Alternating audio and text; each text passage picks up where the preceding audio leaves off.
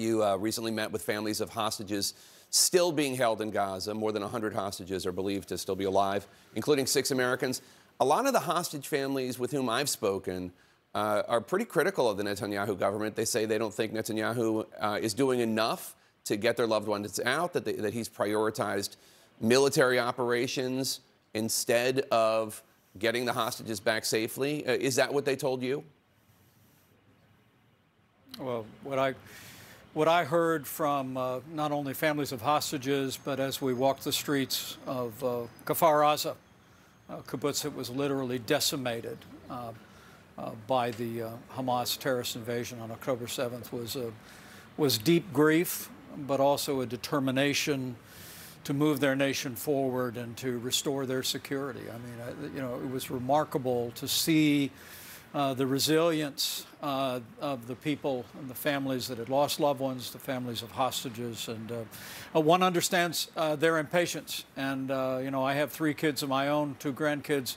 I can't even imagine the level of grief that they're experiencing and the struggle. But I must tell you that I have never spent 3 days on the road in any capacity, whether it was as vice president or as a member of Congress, where I have felt greater heartbreak and greater inspiration in combination. When we went to the south and we visited the kibbutz where the Hamas terrorists literally slaughtered families in a merciless and horrific way, I just never thought I'd see the aftermath of war like that, and literally an unspeakable evil. But to see the resilience of the people of Israel, to be among the troops along the northern border with Lebanon left me deeply inspired, but more convinced than ever that the United States of America must, in this moment, stand clearly shoulder to shoulder with Israel until they hunt down and destroy the threat of Hamas once and for all. So you have said that Israel has the right to respond to those horrific attacks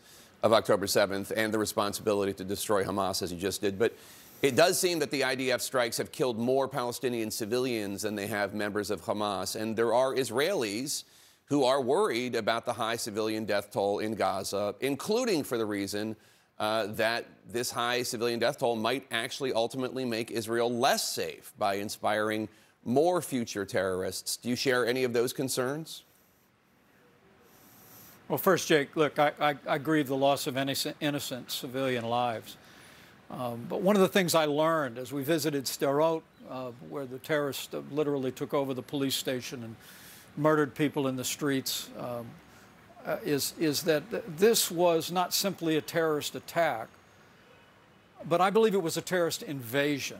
I mean, what I learned in our briefings in the South was that that fence line separating Israel from Gaza was breached in more than 90 different places simultaneously, paving the way for some 3,000 terrorists, heavily armed, to move into Israel. And in fact, the briefings I received pointed out that actually the terrorists had sufficient armaments and supplies to literally march all the way here to Tel Aviv, all the way to Jerusalem, but for the heroic efforts of police, IDF forces, and frankly, courageous citizens, they were stopped from doing that. So I really believe that what Israel is doing in Gaza today is absolutely essential. It is a response to an invasion that was launched with the intention of beginning the process of destroying the Jewish state of Israel. And I really do believe that this is a moment where America needs to speak with one voice,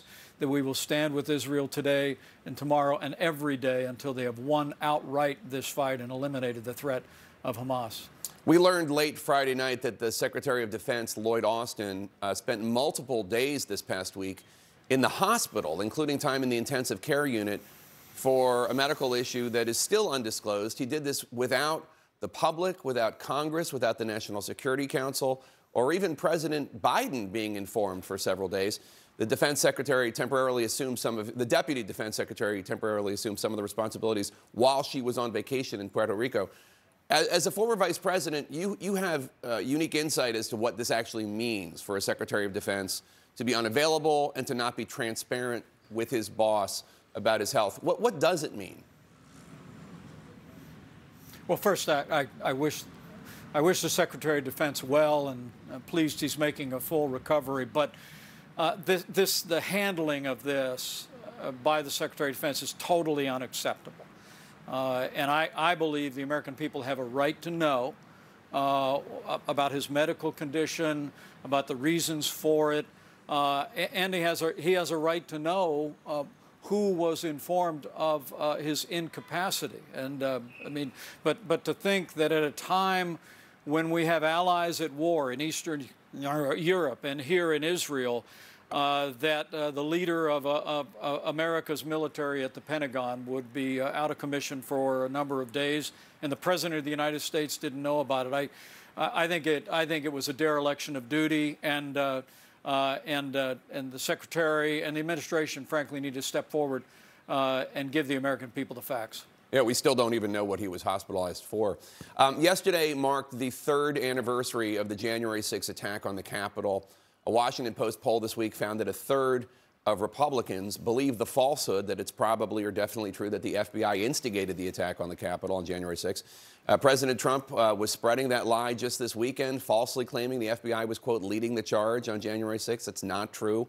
Obviously, your life, the lives of your family members were threatened that day. What do you say to those, including your former running mate, who are actively spreading this baseless lie, or maybe even more importantly, to those who believe it?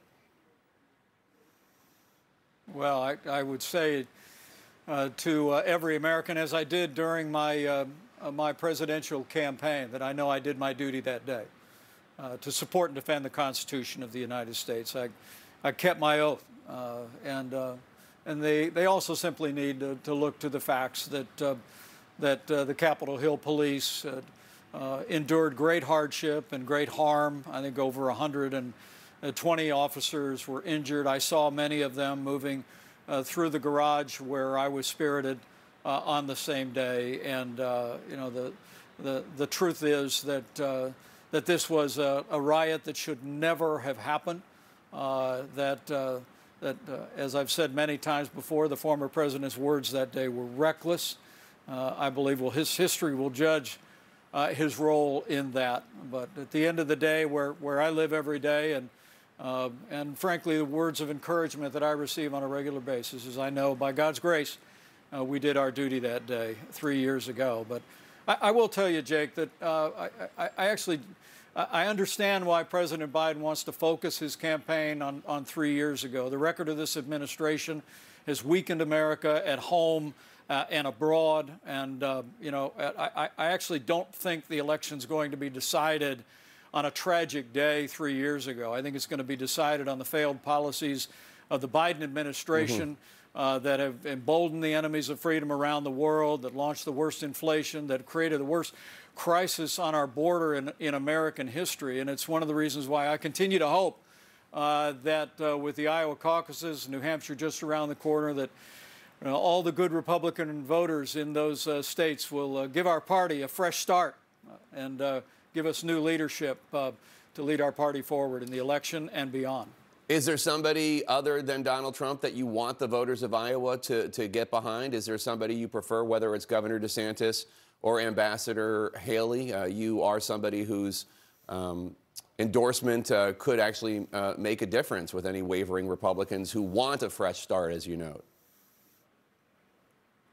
Well, I've been speaking to several of my old competitors. I think very highly of Nikki Haley, of Ron DeSantis, and frankly, Chris Christie's been a friend for many years.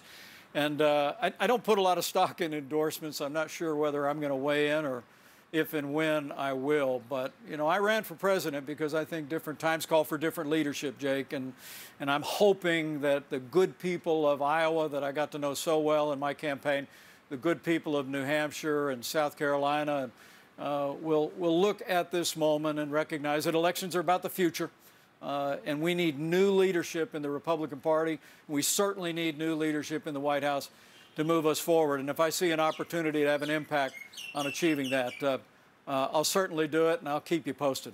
It's not just President Biden who's focusing on January 6th, of course. You have Donald Trump still talking about it. Do you want to just take this opportunity to clear up this lie that the FBI was leading the charge on January 6th? It's obviously not true. I'm sure you know it's not true. Do you want to make that clear to the voters? You know, I've seen the director of the FBI repeatedly assure the American people that the FBI were not the instigators of the riot that occurred on January 6th. And frankly, I'm very grateful for the efforts of the FBI to bring nearly 1,000 people to justice who ransacked our Capitol and did violence against police officers that day. But you're right. We've been assured again and again that it was not the case. And I just must tell you, having been there that day, I mean, to see people literally breaking windows, ransacking the Capitol, it just infuriated me. I remember thinking, you know, not this, not here, not at the United States Capitol. And I believe everyone that conducted that riot at the Capitol needs to be held to the fullest extent of the law. I'm pleased that many have, but I've never been given any information. I've heard the many repeated assurances from the FBI that they were not involved, and I take them at their word.